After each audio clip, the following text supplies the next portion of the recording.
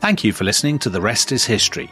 For bonus episodes, early access, ad-free listening, and access to our chat community, sign up at restishistorypod.com. That's restishistorypod.com. Life is full of awesome what-ifs, and some not so much, like unexpected medical costs. That's why United Healthcare provides Health Protector Guard fixed indemnity insurance plans to supplement your primary plan and help manage out-of-pocket costs. Learn more at uh1.com. The Hargan women seemed to have it all. We were blessed. My mom was amazing. But detectives would soon discover... inside the house, there were the bodies of two women. A story of betrayal you would struggle to believe if it wasn't true. I am just praying to God, this is a sick joke. From 48 Hours, this is Blood is Thicker, the Hargan Family Killings. Listen to Blood is Thicker, the Hargan Family Killings, wherever you get your podcasts. Hi, I'm Daniel, founder of Pretty Litter. Cats and cat owners deserve better than any old-fashioned litter. That's why I teamed up with scientists and veterinarians to create Pretty Litter. Its innovative crystal formula has superior odor control and weighs up to 80% less than clay litter. Pretty Litter even monitors health by changing colors to help detect early signs of potential illness. It's the world's smartest kitty litter. Go to prettylitter.com and use code SPOTIFY for 20% off your first order and a free cat toy. Terms and conditions apply. See site for details. Thanks for listening to The Rest is History. For bonus episodes, early access, ad-free listening, and access to our chat community, please sign up at restishistorypod.com. Or, if you're listening on the Apple Podcasts app, you can subscribe within the app in just a few clicks.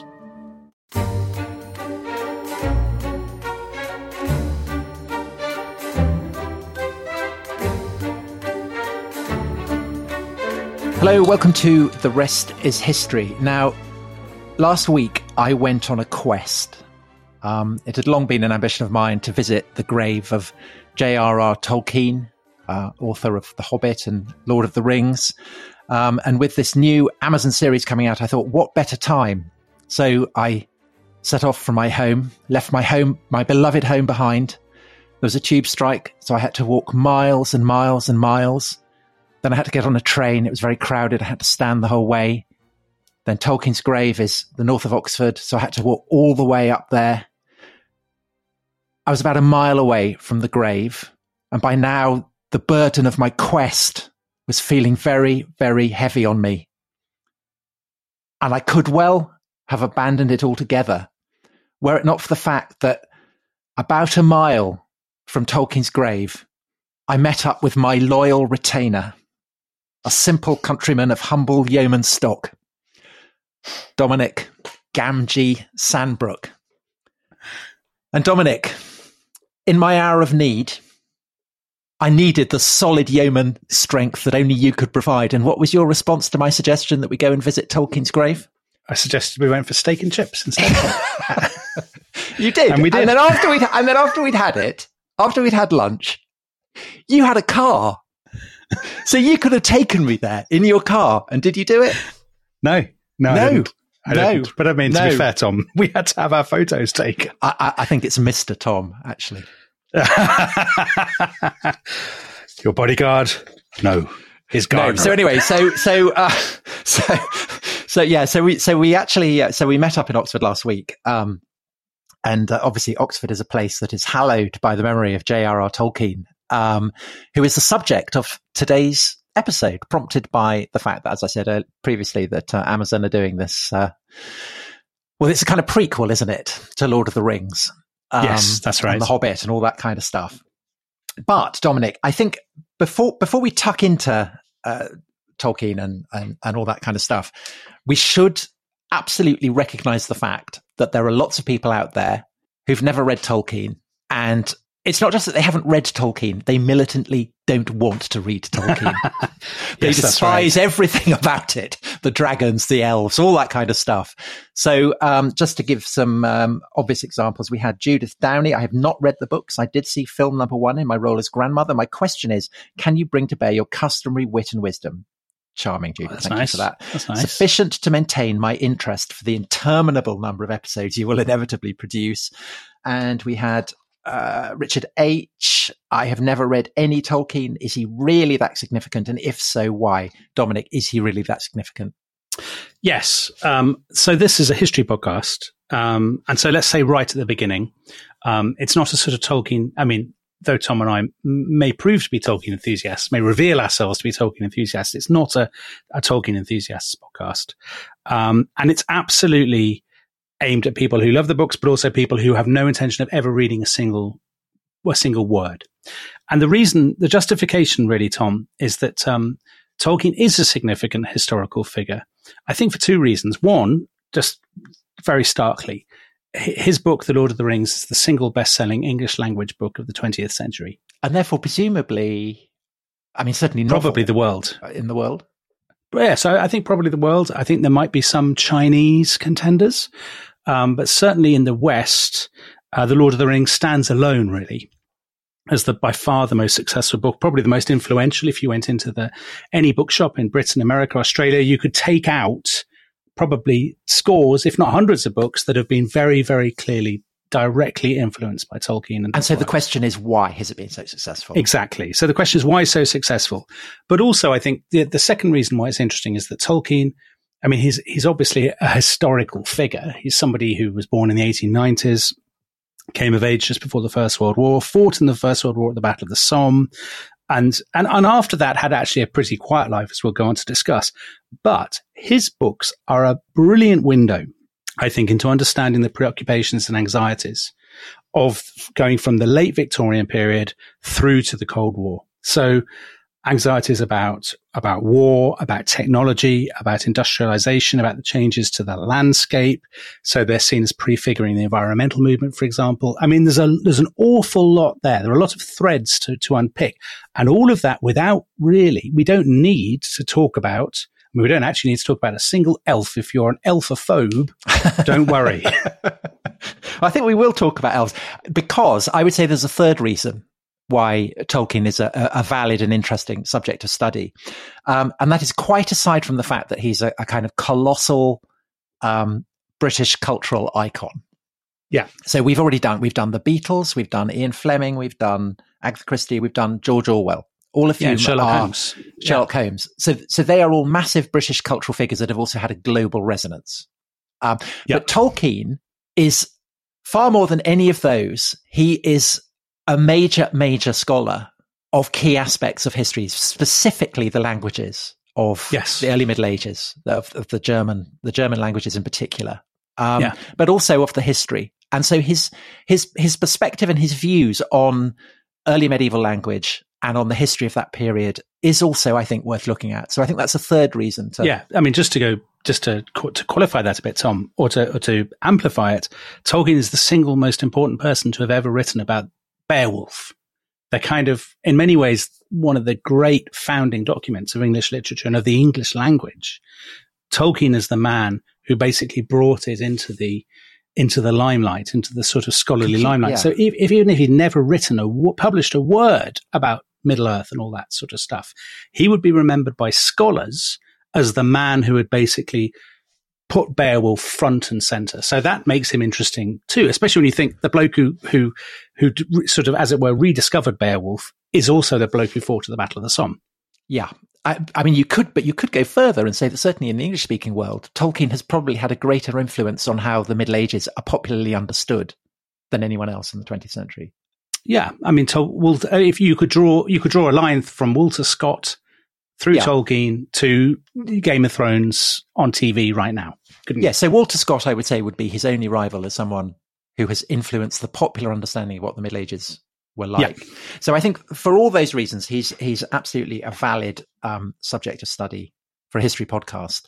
Yeah. But I think precisely because he does kind of generate animus as well as devotion, it's probably worth our while just describing the kind of the parabola of our relationship with him, which is actually quite similar, isn't it? So presumably you read him as a boy.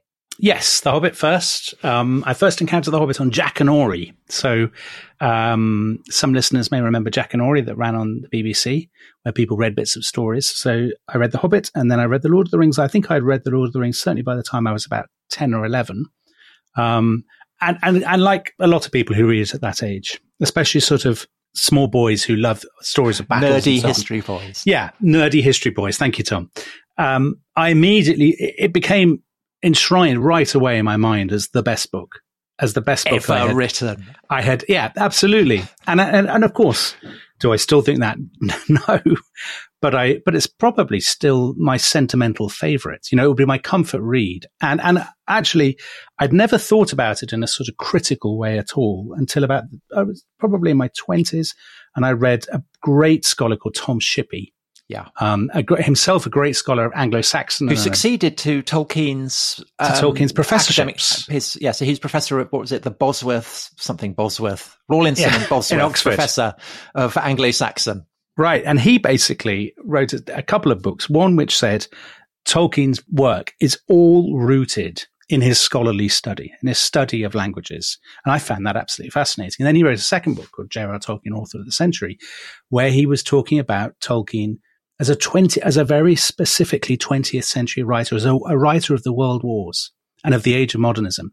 And I found that absolutely fascinating. And since then, I've thought, how odd it is that Tolkien suffers from the condescension of sort of academic posterity, when he's so clearly a really, really interesting character and writer. I was going to say, when I read the Tom Shippey book on Author of the Century, I think he calls him that, doesn't he? Because there'd been a poll of the general public in 1999 to find out. Tolkien always wins these polls. And Tolkien always won. And lots of kind of literary taste setters were indignant about this. And I remember reading and thinking, this is such a Sandbrook theme. He'd be so on Tolkien's side against whoever it was, sticking up for Virginia Woolf or whatever. Exactly. Tolkien has always suffered from this sort of, I remember when Tolkien won the, I think it was the Waterstones did an end of century poll, and he won, as he always does, by a canter. And Germaine Greer was quoted saying, I have dreaded this, I've dreaded this moment. I knew this would happen. And I sort of thought, well, isn't it interesting then to say, well, why did it happen rather than just to bemoan it? I mean, the interesting question is why, and we'll go on to discuss that later. But it's very you saying, Sound of Music outside Sgt. Pepper. It's the classic Sandbrook maneuver. So I loved The Hobbit, but I had a particular reason for reading Lord of the Rings, which was that my father was, his first job as a solicitor was in Oxford, and he had to take Tolkien's will to him. So he took him to, Tolkien had this garage, and they went in and discussed the will.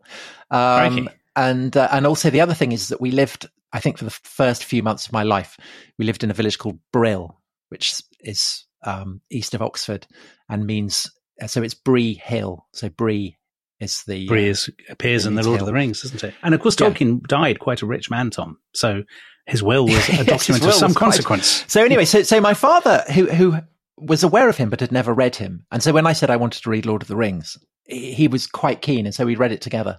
So I have that, it's kind of it's a great memory for me. And I read it again and again and again. And then I kind of cast it aside as I would childish things. That was very much my feeling. And I didn't think about it anymore and felt faintly embarrassed about my childish enthusiasm. But then, I guess two things made me kind of reawaken my interest in it. And the first was writing, about the early Middle Ages.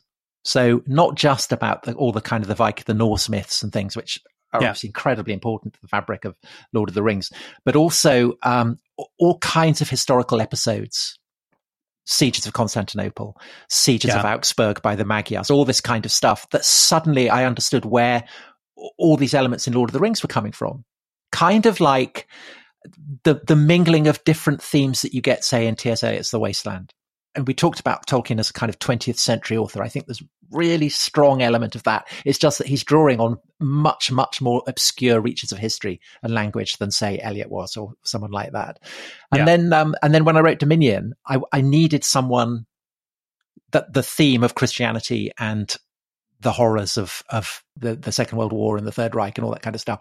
And I actually thought Tolkien would be perfect for that because, of course, he was a very devout Christian. He was a very devout Catholic. And I think that's a really, really important part, not just of how and why he comes to write what he does, but actually I think also of his appeal. So maybe come to that later. So yeah, his books have once you see it, you can't unsee it. The kind of spiritual dimension to them. I think So as preparation for writing that chapter, I reread Lord of the Rings for the first time since I must have been about 13. And I was stunned at how much I had missed. Stunned at how clearly it holds a mirror up to the horrors of the mid-20th century. Mm-hmm. Really, really, in a really fascinating way. So I'm sure we'll come to that. Let's start with Tolkien. So our plan for those listeners who haven't deserted us because they're terrified of elves, is we'll talk about Tolkien and then we'll go on to talk about the books and the themes. And this is a 2-podcast job. So gird your loins. We ride at daybreak. It should really be 3 so on and so forth. It should be a trilogy, although Tolkien himself hated The Lord of the Rings being described as a trilogy because he conceived of it as a single work. Anyway, listen, we don't want to disappear into nerdishness too soon. So let's start, Tom, by talking about Tolkien. And funnily enough, for for somebody who believed himself to be an intensely English writer and whose dream was to create a mythology of and for England. He had a German surname, so he's a Germanic stock. I think his ancestors came from Gdansk, Danzig, didn't they? Well, only one side. Yes, so his father's side. That's right. But his mother's side, Suffield, came from Evesham. They're Midlanders. And so Tolkien totally parked on one side, the German side. It was all about the fact that he'd come from Mercia. Yeah, but that's understandable when you get into his family history, as we will. But the other thing that's interesting is that he's not actually born in the Midlands or indeed in England. He is a son of empire, actually, because he's born in South Africa, in Bloemfontein, in 1892. And his father, Arthur, very good Victorian, very telling name. A sensational moustache. Yeah. Worked in a bank, didn't he? He was I think it's fair to say, a very unglamorous man. Yeah. The banker of Rohan. It doesn't. So they had moved out to South Africa. I guess they got married in Cape Town, his parents. Yeah. So Arthur was working out there to begin with, and then Mabel, who was his mother, went out to join him. And they got married in Cape Town, had a honeymoon, and then settled in Bloemfontein, which Arthur loved and Mabel hated. Yeah. And actually, so she hates it so much that he's christened John Ronald Rule Tolkien. So when young Ronald, as friends call him, or John Ronald, when he's about 3? Yeah. He's just turned 3. Mabel decides to go back to England. And he's got a younger brother by this point as well, Hilary. Yes, Hilary. Is it Hilary? Yes, it is Hilary. With Hilary. So off they go to England. And the plan is that Arthur will join them. Basically, is when he's, I guess, served out his notice with the bank or whatever it is.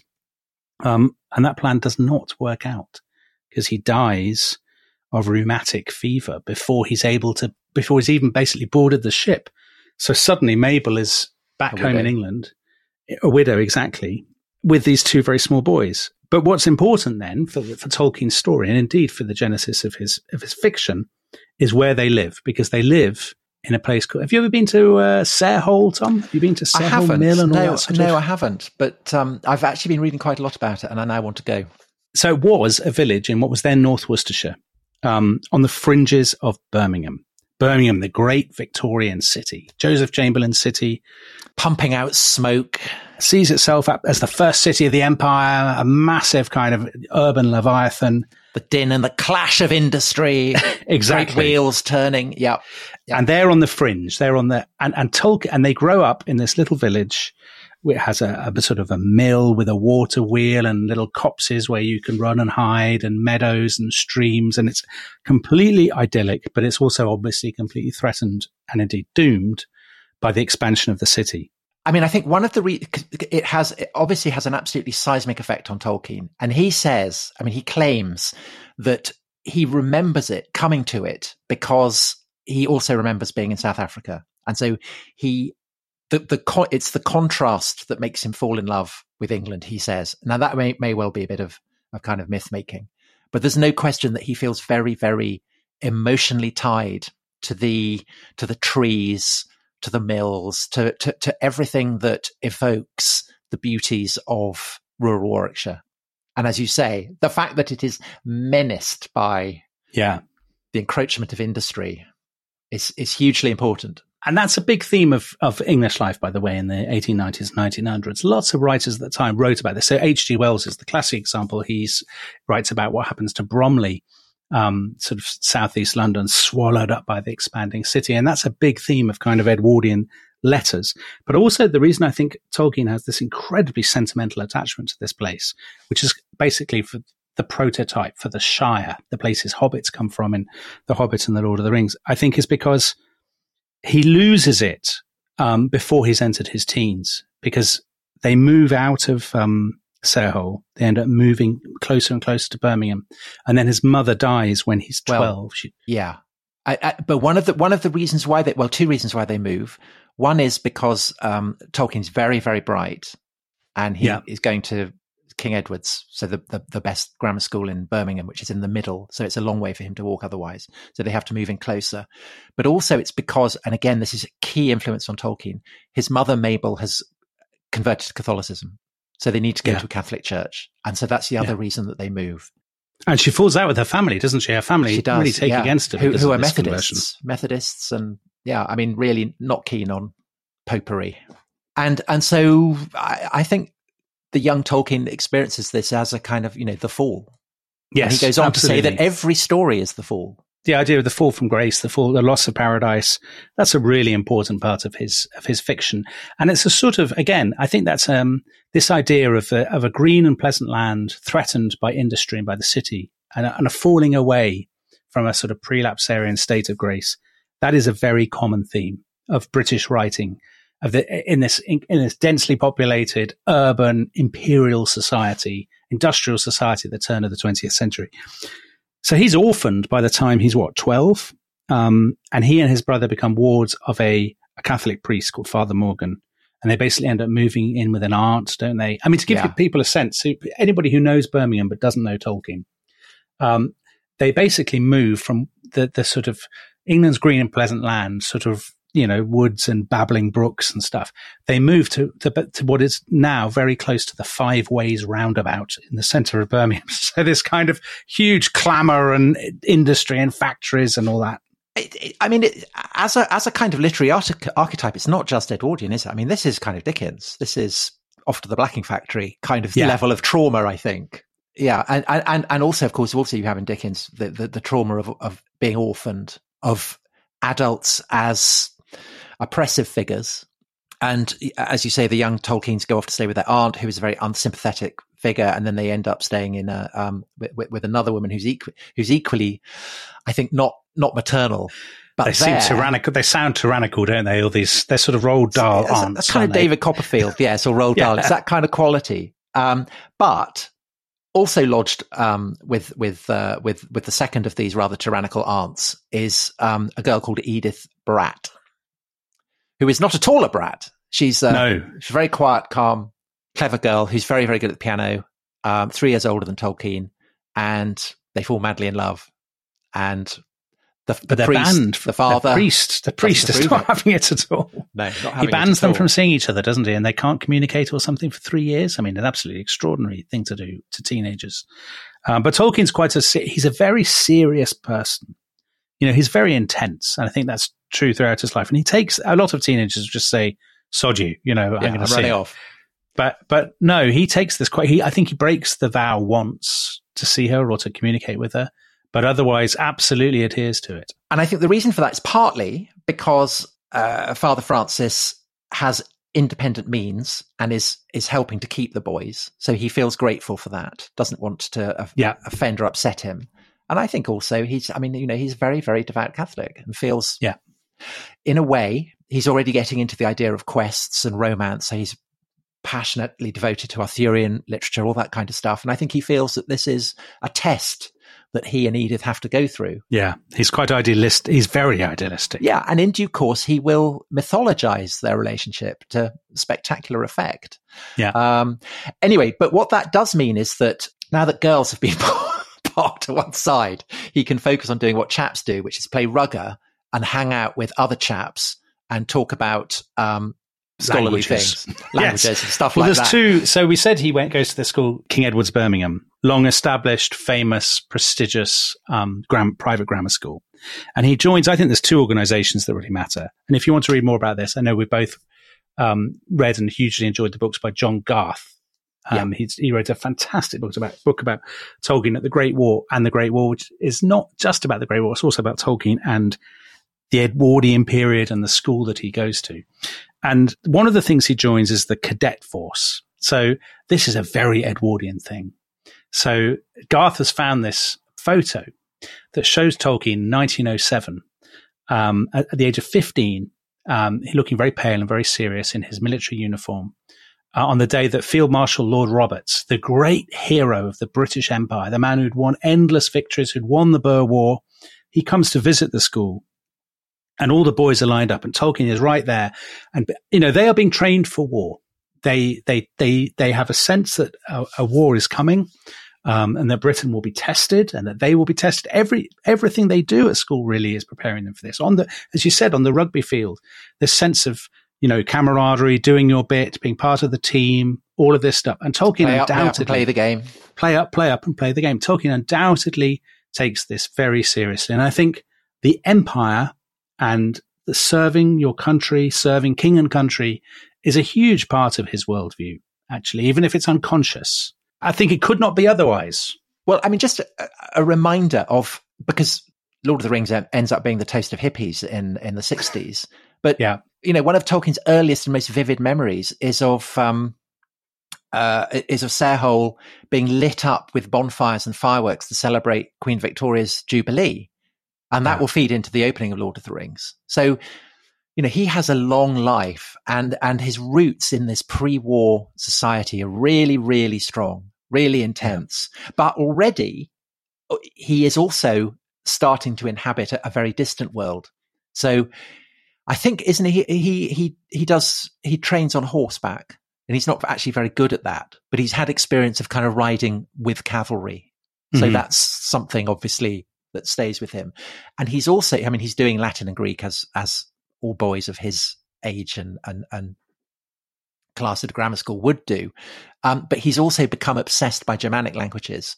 And so they have this school play where everyone has to talk in Latin, but he turns up and talks in Gothic. Which Gothic, that's pretty precocious he was 17 or something. Yeah, there's virtually nothing left. He's not even, I think he gets into Gothic possibly even before that, when he's even younger. It's absolutely extraordinary. There's virtually nothing written in Gothic that remains. It's a sort of, loads of bits of it are lost, and he becomes completely obsessed by it. Yeah. And he's got this group of friends, hasn't he? They meet for tea, and they meet in a place called Barrow's Stores, in a department store. So it's a tea club and Barrow store, the TCBSs. A Tea Club Barrovian Society, I think they call themselves. And there's 4 key members, and he's one of them. And they are, when you read John Garth's book and he reproduces lots of their letters and so on, they're very, by adolescent standards, they are intensely idealistic. Are they aesthetes? There's a bit of that about them, but they're not just aesthetes. So they're looking back to the world of the sort of the Norse and the Anglo-Saxons and so on. And in that, they bear the imprint of the Victorians, don't they? I think that there's actually quite a hostility to the idea of being an aesthete. So in due course, Tolkien will be a great enthusiast for baggy tweed and all that kind of stuff. I think it's a kind of conscious desire to have nothing to do with that side of ship. As also, we had quite a lot of questions saying Tolkien's doesn't seem to be tremendously interested in women. We might come to that later, but women don't feature prominently in Lord of the Rings, or indeed in The Hobbit. And I think that the fact that he has Edith as this great romantic object of devotion, she's incredibly important to him. But in a way, precisely because he's got that sorted and compartmentalized, he can now focus on just hanging out with chaps. Yes. And that kind of very intense masculine camaraderie, which is a very Edwardian thing, isn't it? Yeah, he buys into that hugely. And so in due course, he gets a scholarship to go to Oxford. He goes to the same college, Exeter, as 2 people who I think are excellent kind of precursors for Tolkien. So one of them, very famous William Morris, the great kind of Victorian polymath. We talked about Morris's show, trip isn't he? to Iceland in holiday podcast. And of course, Morris is the person who really makes the Icelandic sagas and things trendy for idealistic younger people in the decades that follow. So in other words, of Tolkien's generation. And the other person who also went to King Edward's is the painter Edward Burne-Jones. And he's obsessed with, the medieval, with King Arthur, with all that stuff. He's a pre-Raphaelite. Yes. And that idea of a group devoted to high-minded medievalism is absolutely something that Tolkien and his friends buy into. So it's more than a hobby for them. It's a very common thing in late Victorian, Edwardian, British culture, this revulsion from industry and from the machine age and from urban modernity and this sort of idealization of a lost world of knights and paladins and maidens. And I mean, you see that everywhere in late Victorian culture. An incredibly intense experience of friendship. So two of them go to Oxford, including Tolkien. Two of them go to Cambridge, and they kind of meet up at regular intervals. And it's this. So one of them's a poet. One of them, Tolkien, is thinking of becoming a philologist. One of them's a painter. I mean, it's one of them's a musician. It's this idea that they will, they take themselves very, very, very seriously. And the fact that they all equally, they all take themselves seriously and they all sustain each other in their sense that what they're doing is important, I think is, especially when you think central to they're 19, they haven't done anything. Yeah, they've done they're nothing. Just writing poems to read at their little meetings. But as you say, to them, everything they write is sort of loaded with this sort of cosmological importance. And Tolkien is already writing some of the stuff, I think. So in 1914, he writes the first, what looks now like the first fragment of this great corpus of legends. Do you have it? Do you have the Old English? I don't have the Old English. Are you going to read it, Tom? Yeah. Go on. Yeah. So this is from a You've come poem prepared. by Cynewulf called Christ. Eala Earendel Engla Bertast offa Mittengard Monem Sended. So that's Hail Earendel, brightest of angels, over Middle Earth. You have been sent to mankind. So that's not Tolkien, is it? That's Anglo-Saxon. That's Anglo-Saxon. But the question is, what is Earendel? And Tolkien is pondering this in 1914. Whereas he's on the Lizard, I think, isn't he? He's on holiday in the Lizard, somewhere like that. Yeah. And he wrote about it in a kind of fiction, a piece of fiction that he published later. He says, I felt a curious thrill. So reading those lines, I felt a curious thrill as if something had stirred in me, half wakened from sleep. There was something very remote and strange and beautiful behind these words, if I could grasp it, far beyond ancient English. And that question of who or what Earendel is haunts him. And in one level, it's Christ.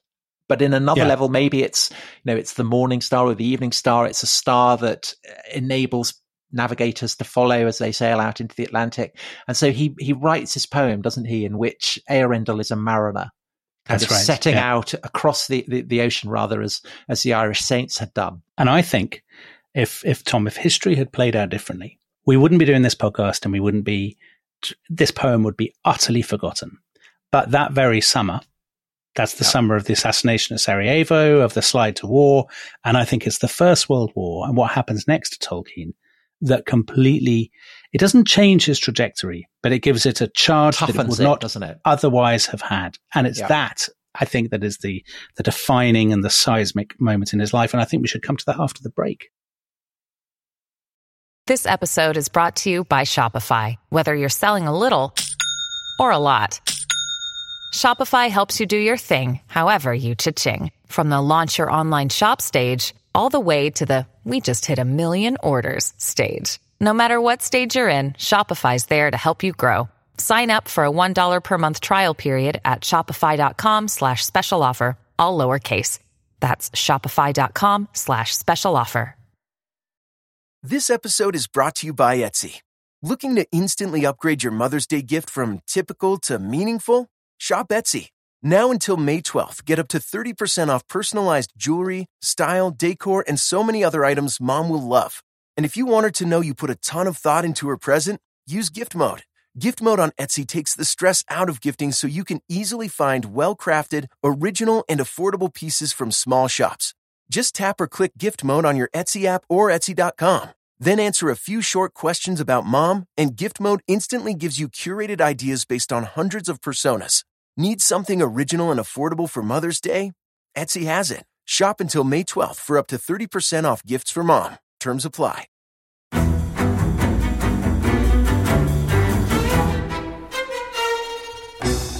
I'm Anthony Scaramucci, former White House Director of Communications and Wall Street financier. And I'm Katty Kay, US Special Correspondent for BBC Studios. I've been covering American politics for almost 3 decades. Welcome to The Rest is Politics US, brought to you by Goalhanger.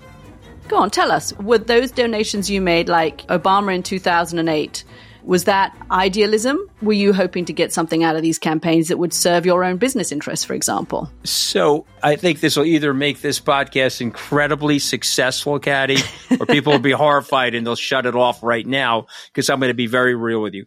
The Obama donation, I had gone to law school with President Obama.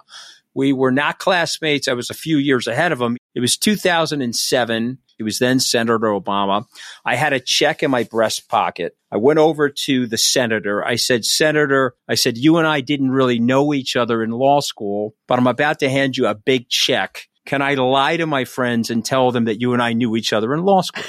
Well, Obama looks at me, had the best smile in American politics since Jack Kennedy. Forever. Yeah. He lights up. He looks at me and says, I'll tell you what, if you double the amount of the check, we'll take it back to Hawaii. Okay. And I looked at him. I said, you're done. I had another check in my pocket. I ripped it up. I doubled the amount of the check. And I'm going to tell you right now, I've been to more White House Christmas parties during the Obama administration than the Trump administration. In this pivotal year for the United States, democracy, and world affairs, Britain's biggest podcast, The Rest is Politics, is launching stateside. Uncovering secrets from inside the Biden and Trump inner circles and how they shape the world's most important economy, but also the global economy too. New episodes are released every Friday morning. Just search The Rest is Politics US wherever you get your podcasts.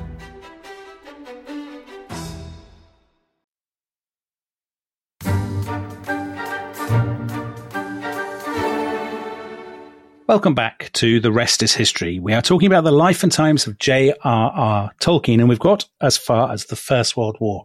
So Tolkien's instinct when war breaks out, interestingly, is not to rush to the battlefront, is it? Because he's very conscious that he wants an academic career, and he doesn't want to rush off and jeopardize that and not graduate and not get the qualifications he needs.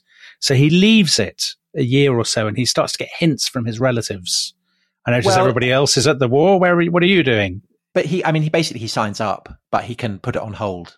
Yes. So there's no question that once he's finished his degree, he will go. So he gets his degree, he gets a very good first, which means that he will be able to pursue an academic career should he survive the conflict. But in 1915, he is commissioned and he joins the Signals. And Gordon Crayer will be very excited to know that among all the other skills that he learns as a Signals officer, he learns to handle pigeons. Oh, right. So that's horrendous. If you're interested in pigeons, if you've come to this podcast for Tolkien, we have pigeons for you. Would you believe in the Rest is History's back catalogue? But I mean, if you think about Lord of the Rings, there's quite a lot of birds and sending messages and things like that. So, Tom, I'm trying to drag you back from pigeons. Don't get into another pigeons podcast. So he's joined the 11th Lancashire Fusiliers. Because his friend has Christopher Wiseman? One of them has one of the TC BSs. Yes. Joined the Lancashire Fusiliers. So all his friends have joined up. The whole little group of them. They believe in the war as a slightly idealistic crusade, don't they? You know, they believe a new Britain will be created at the end of the war and it'll be their responsibility to do it. And so Tolkien and co get posted to France. His battalion in the summer of 1916. And in time. Yeah, a big push is being prepared. For the show that is being planned near Albert, which turns out to be the Battle of the Somme. Yeah. And he's not there on the first day, but one of his friends, Robert Gilson, is, and he is killed on the first day of the Somme. One of the 20,000 people, British soldiers who are killed on the very first day. And then Tolkien himself is inevitably drawn into the horror. And in John Garth's book, which we were talking about in the first part of this episode, You know, he describes they're going into trenches littered with bodies, you know, body parts, the mud, the rain, the horror, and for a young man, for an idealistic young man who's basically spent far too much time reading Finnish grammar books, this must have been an absolutely searing and indeed life-defining experience. Yeah. And he's at the cutting edge of a number of seismic developments in the history of warfare that will then have obvious echoes for anyone who has read the novels or seen the films. So he's there on the 15th of September for the debut of the tank. Yeah. And tanks, you know, when you think of the great battering rams and the dragons and all the huge elephants, that's something. But also he's there while the Red Baron is doing his stuff in the air overhead. Oh, I hadn't thought of the Red Baron. Yeah, so the Red Baron is you know, becoming the great fighter ace of the air, and basically enables the German Air Force to win control of the battlefield. So that sense that there is danger in the air, which again is something that you get throughout Tolkien's fiction, the sense that danger lurks there, and in due course it won't be. You know, it's not planes, but witch kings on pterosaurs is what it will be. But I mean, it's pretty clear that the inspiration for that sense of terror isn't just, you know, medieval literature. It's clearly coming from his experience in the trenches, and as is also. The hobbits have to go to this land called Mordor for complicated reasons we won't go into for those who haven't read the books or seen the films, but he has to get rid of the ring and thereby destroy evil by dropping it into the crack of a volcano. Very complicated reasons. And Mordor is a land of darkness and horror. And Tolkien said later about this, that the First World War made me poignantly aware of the beauty of the world. I remember miles and miles of seething, tortured earth, perhaps best described in the chapter about the approaches to Mordor. So I think that sense of the earth being tortured, which had been floating there really ever since, you know, he moved to Birmingham, is enhanced massively, of course, by the spectacle of what the horrors of war are doing. That's to right. The landscape well, there's a chapter called the Dead Marshes, and the heroes Frodo and Sam, they see the swamps are full of dead bodies. And obviously that clearly comes from the experience of somebody who was on the Western Front in 1916, who saw the fields, the puddles, the gullies, the trenches littered with British and German bodies. And actually, Tolkien once said that the real theme of the Lord of the Rings was death. And you can understand why, because if you look at the figures, from his school, King Edward's, 243 boys were killed in the First World War. From his Oxford College, Exeter, 141 young men were killed in the First World War. And Tolkien himself could easily have been killed, but he was fortunate. I mean, it seems weird to say it, because he contracts a disease which could conceivably have killed him, which is called trench fever, which he gets from lice, doesn't he? So you're bitten by the lice, you get this kind of very severe kind of flu. I know it's not flu before doctors write in to complain. But anyway, he's invalided out. And basically his war is kind of over from that point. So he's invalided out in, I think, the autumn of 1916. And then he spends the rest of the time recuperating. So we forgot to mention that he had married Edith. He'd become betrothed to her in 1914 before the war.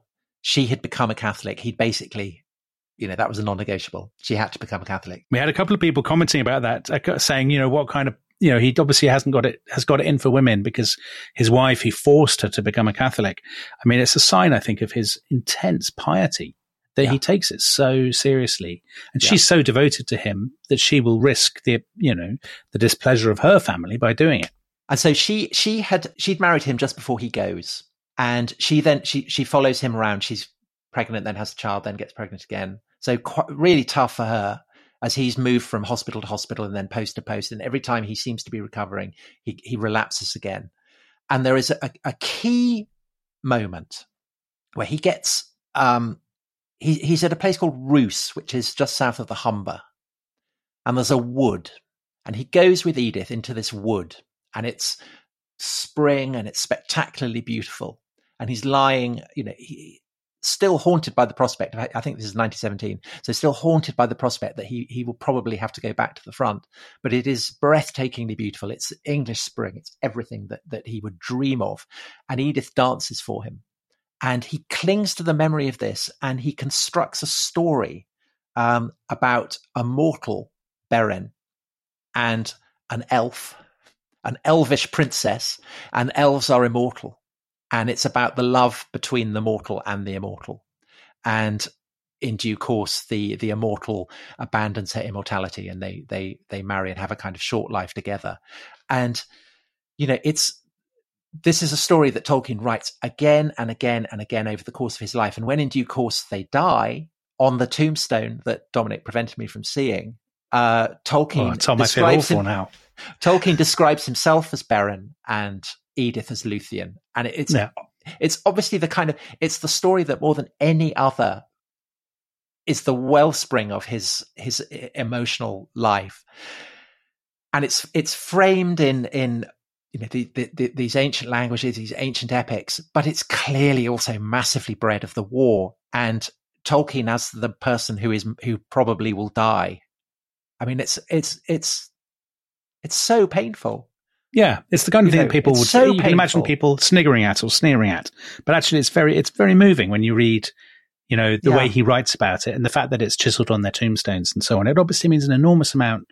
You would assume to him, but also to her. I would say it's the emotional heart. I mean, because it's also something that then reappears in Lord of the Rings with Aragorn. Well, people tell the story, don't they? They're conscious of it as a story.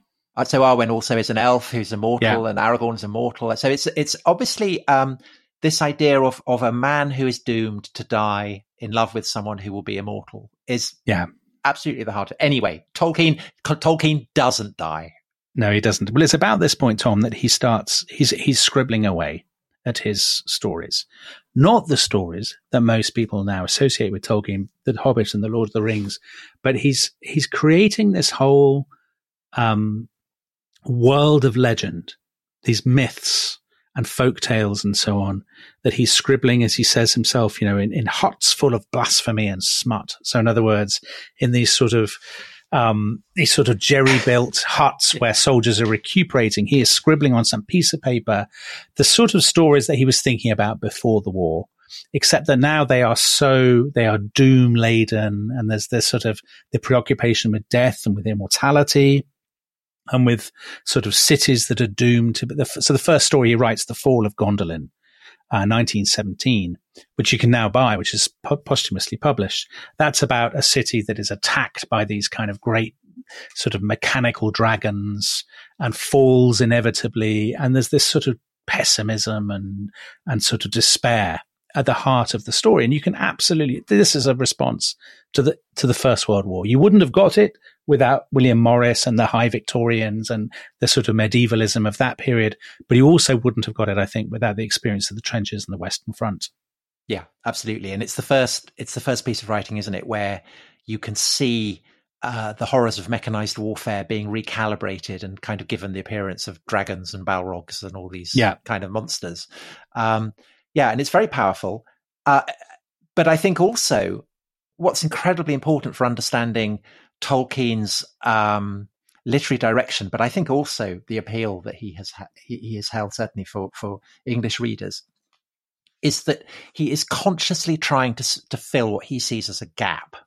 So he's been reading in Finnish literature, and he's incredibly impressed by the antiquity of these Finnish tales. And he reads in Norse epic, Icelandic epic. Again, he's very, very impressed at the way that these ancient stories and legends have survived. And he is terribly upset that England doesn't have anything really comparable. Perhaps Beowulf, perhaps a few other poems, but not much else. And he blames the Norman conquest for this. So he is the French who are the villains, Tom. Well, so he has very very dogmatic opinion. So he's very keen on Finnish, but hates French. He goes to Paris and complain. You talked about talking about the officers' mess, but he views Paris in a very similar way. He complained about the vulgarity and the jabber and the spitting and the indecency. That's what I think about Paris. very, very, very Sandbrook. But he goes on about the Norman conquest in the way that people who are upset about Britain leaving the EU go on about the Brexit vote. It's the great trauma. It's the great horror. And he experiences it as vividly and viscerally as someone today might kind of lament Brexit. And so he sets himself the task of reconstructing the legends and the stories that England might have had. Yes. And it's important to say, Tom, he doesn't do this from nowhere. No. He is so immersed in the languages and the history of language that he's picking up these tiny fragments, isn't he? And so that's where the Eärendel, the one that we read just before, comes from. That for Tolkien, it's the language that comes first, and then he has to decide, what do these words mean? What do these names mean? Where are they coming from? And that becomes his kind of his great mission. And his particular his feeling is that it's not just that England has lost its mythology, but it's also that England is, and I think to a degree that probably most people would find risible, except that Tolkien believes and feels it so strongly that he has indeed achieved what he set out to do, which is astonishing, and create this mythology. But he feels that England was sacred to a kind of people who haunt the mythologies of the North. This idea that there was a people who lived in these lands that were somehow higher than mortal humans, to whom originally he gives the name of gnomes. Yes, it's very unfortunate.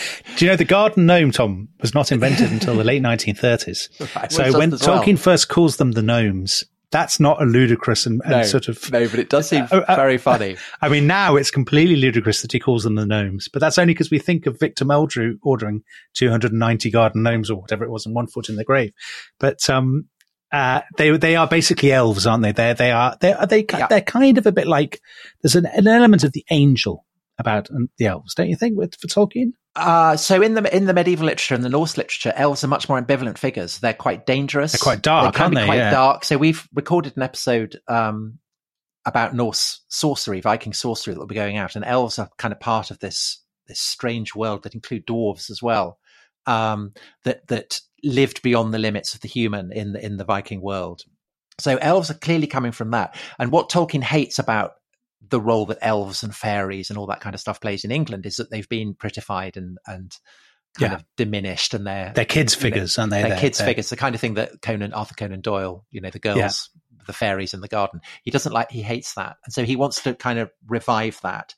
And he comes to feel basically that England was the great home of the elves. And I know I can hear people who hate Tolkien kind of laughing at this, but I think it he's coming to this idea coming out of the war, and I think it matters terribly to him, and that the measure of how deeply he feels it is precisely the kind of emotional heft that this world comes to carry, not just for Tolkien, but for millions of people, and not just living in England either, across the world. This thing about myth and the obsession with myth, with legend, with kind of folk tales, it's not just a legacy of the kind of late Victorian period, but also you see it all everywhere in the interwar culture. So, I mean, it seems odd to put Tolkien, and to some listeners it will seem almost blasphemous to put Tolkien with these writers, but let's think about William Butler Yeats in Ireland, or indeed James Joyce, taking, who's fascinated by myths and legends and new ways of working on them. Or T.S. Eliot, another writer. I mean, you mentioned Eliot before, somebody who coming out of the First World War is thinking about, picking up fragments from the sort of shattered remains of Western civilization to try to make something new. I mean, Tolkien is, okay, he might seem a million miles away, but I think there are definite kind of correspondences there. Even if you hate Tolkien, he's clearly part of the same milieu in a way. So maybe come to Eliot later when we look at the experience of the Second World War, because I think there are really interesting and perhaps overt parallels there. But just on the topic of Joyce, who you'd say Ulysses is as different a novel as you could imagine to Lord of the Rings, except that both of them, both Joyce and Tolkien, in their unbelievably different ways, are obsessed by language. So when Tolkien, at the end of the war, Tolkien gets a job working on the dictionary. So he becomes a lexicographer. And he does W, doesn't he? The Oxford English Dictionary. He does WA. So he does not one even W and one and all kinds of things like that. And then he gets a job at Leeds, and then he gets a job at Oxford, and this is the Rawlinson and Bosworth professorship. And basically, from that point on, he stays at Oxford. And Humphrey Carpenter, in his biography, says that at this point, his life, his life stops being interesting. Basically, he just leads the life of an Oxford don. But all the time, Tolkien is thinking about language and is obsessed by it. And I think that, so if you wanted to compare, say, a chapter from Lord of the Rings with a chapter from Ulysses, you could do it. You could do it. So there is a chapter in Ulysses that has the, critics call it the Cyclops. It's Leopold Bloom, the hero of Ulysses, meets with an Irish nationalist in a pub, and kind of gets into the Irish nationalist throws a glass at him, and Bloom leaves, and that's basically the plot. But the whole thing is couched through various forms of English, starting from the earliest form of Old English and going right the way up to the present day. Joyce is fascinated by the way in which English as a language evolves, and he makes play with this throughout the chapter. In Lord of the Rings, Tolkien has this chapter called The Council of Elrond, where various peoples from kind of different parts of Middle-earth come and meet. And again, you can exactly gauge kind of how ancient a people they are by the kind of English they use. So the hobbits, who are representatives of 1920s England, speak in a contemporary form of English. But then you have men, you have dwarves, you have elves. They all come from different periods of history, and they all have subtly different forms of English, subtly different forms of vocabulary. And I think that the parallel is perhaps, I think, an intriguing one. The way in which both Joyce and Tolkien, in their very, very different ways, are using language to express quite important truths, I think, about the instability of things. Because if language is constantly evolving, then it means that people can be left behind. It's interesting, isn't it? But I think the difference is that Joyce is well known in the 1920s. I mean, this is not the difference, it's a difference. And Tolkien is completely and utterly obscure. So all the work he's doing on his languages and his sort of imagined worlds and things, it's a bit like the equivalent of a train set in an attic. I mean, he does it. He does it when he comes home. You can imagine Edith saying, "What are we doing tonight?" And he says, "Well, I'm writing about the gnomes again." It's very highbrow kind of battle reenacting, isn't it? It's kind of dressing up in the Civil War uniform or something. And he takes it tremendously seriously. He has a new friend who he meets in, I think, 1926. Called C.S. Lewis, who is a like-minded, because he's lost all but one of his friends. Yeah, well, in the First World War. Tragic line, doesn't he? That by 1918, I had lost all but one of my closest friends. Exactly. So he's got one left, and he doesn't actually see him very much or get on with him very well anymore. Because he's a Methodist headmaster, isn't he? He becomes a headmaster, exactly, in Somerset or something like that, I think. Yeah. So Tolkien's there in Oxford. He meets this big, ebullient Ulsterman called C.S. Lewis, who obviously went to very good school, Tom, as you will know, absolutely top school, like the very best podcasters. And Lewis is interested in language too, and he's interested in Norse myths, and he's interested in Anglo-Saxons and all of that kind of stuff. And they meet, they go to the pub, and they read each other's stuff, and they have a tremendous time. But Tolkien, there's no reason to think he's ever going to be, apart from his academic work and his interest in Beowulf and these kinds of things, there's no reason to think that he's ever going to be a public figure of any kind. And then the famous story is that basically, because he's not very well paid and he's hard up, he's marking, school certificate exam papers in the summer. And the story goes, it's about 1930. One day, he's completely bored. You can imagine the scene, mid-afternoon, another paper, and there's a blank page in one of the sort of the scripts, and he scribbles, "In a hole in the ground there lived a hobbit," and then he doesn't know what to do with it. He knows it's the beginning of a story, but he doesn't know what. Well, what a note! What a note, Dominic. The rest is history. The rest is history. Tolkien episode part 2, I think. Yes. We don't do that as a sign-off as much as we should, No, we don't. So I think we should draw a line there under today's episode, and then come back in our next episode, look at The Hobbit, look at The Lord of the Rings, look at... Elves, we've got them. Elves, we've got them. Not another elf, which C.S. Lewis didn't say, did he? No, and that will have to be bleeped. That will. I can't believe you went there. That's the so disrespectful. Apocryphal story. Anyway, so we'll see you next time. And to Mordor. To Mordor. Bye-bye.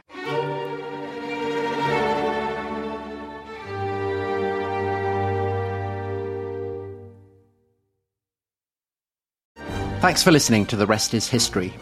For bonus episodes, early access, ad-free listening, and access to our chat community, please sign up at restishistorypod.com. That's restishistorypod.com.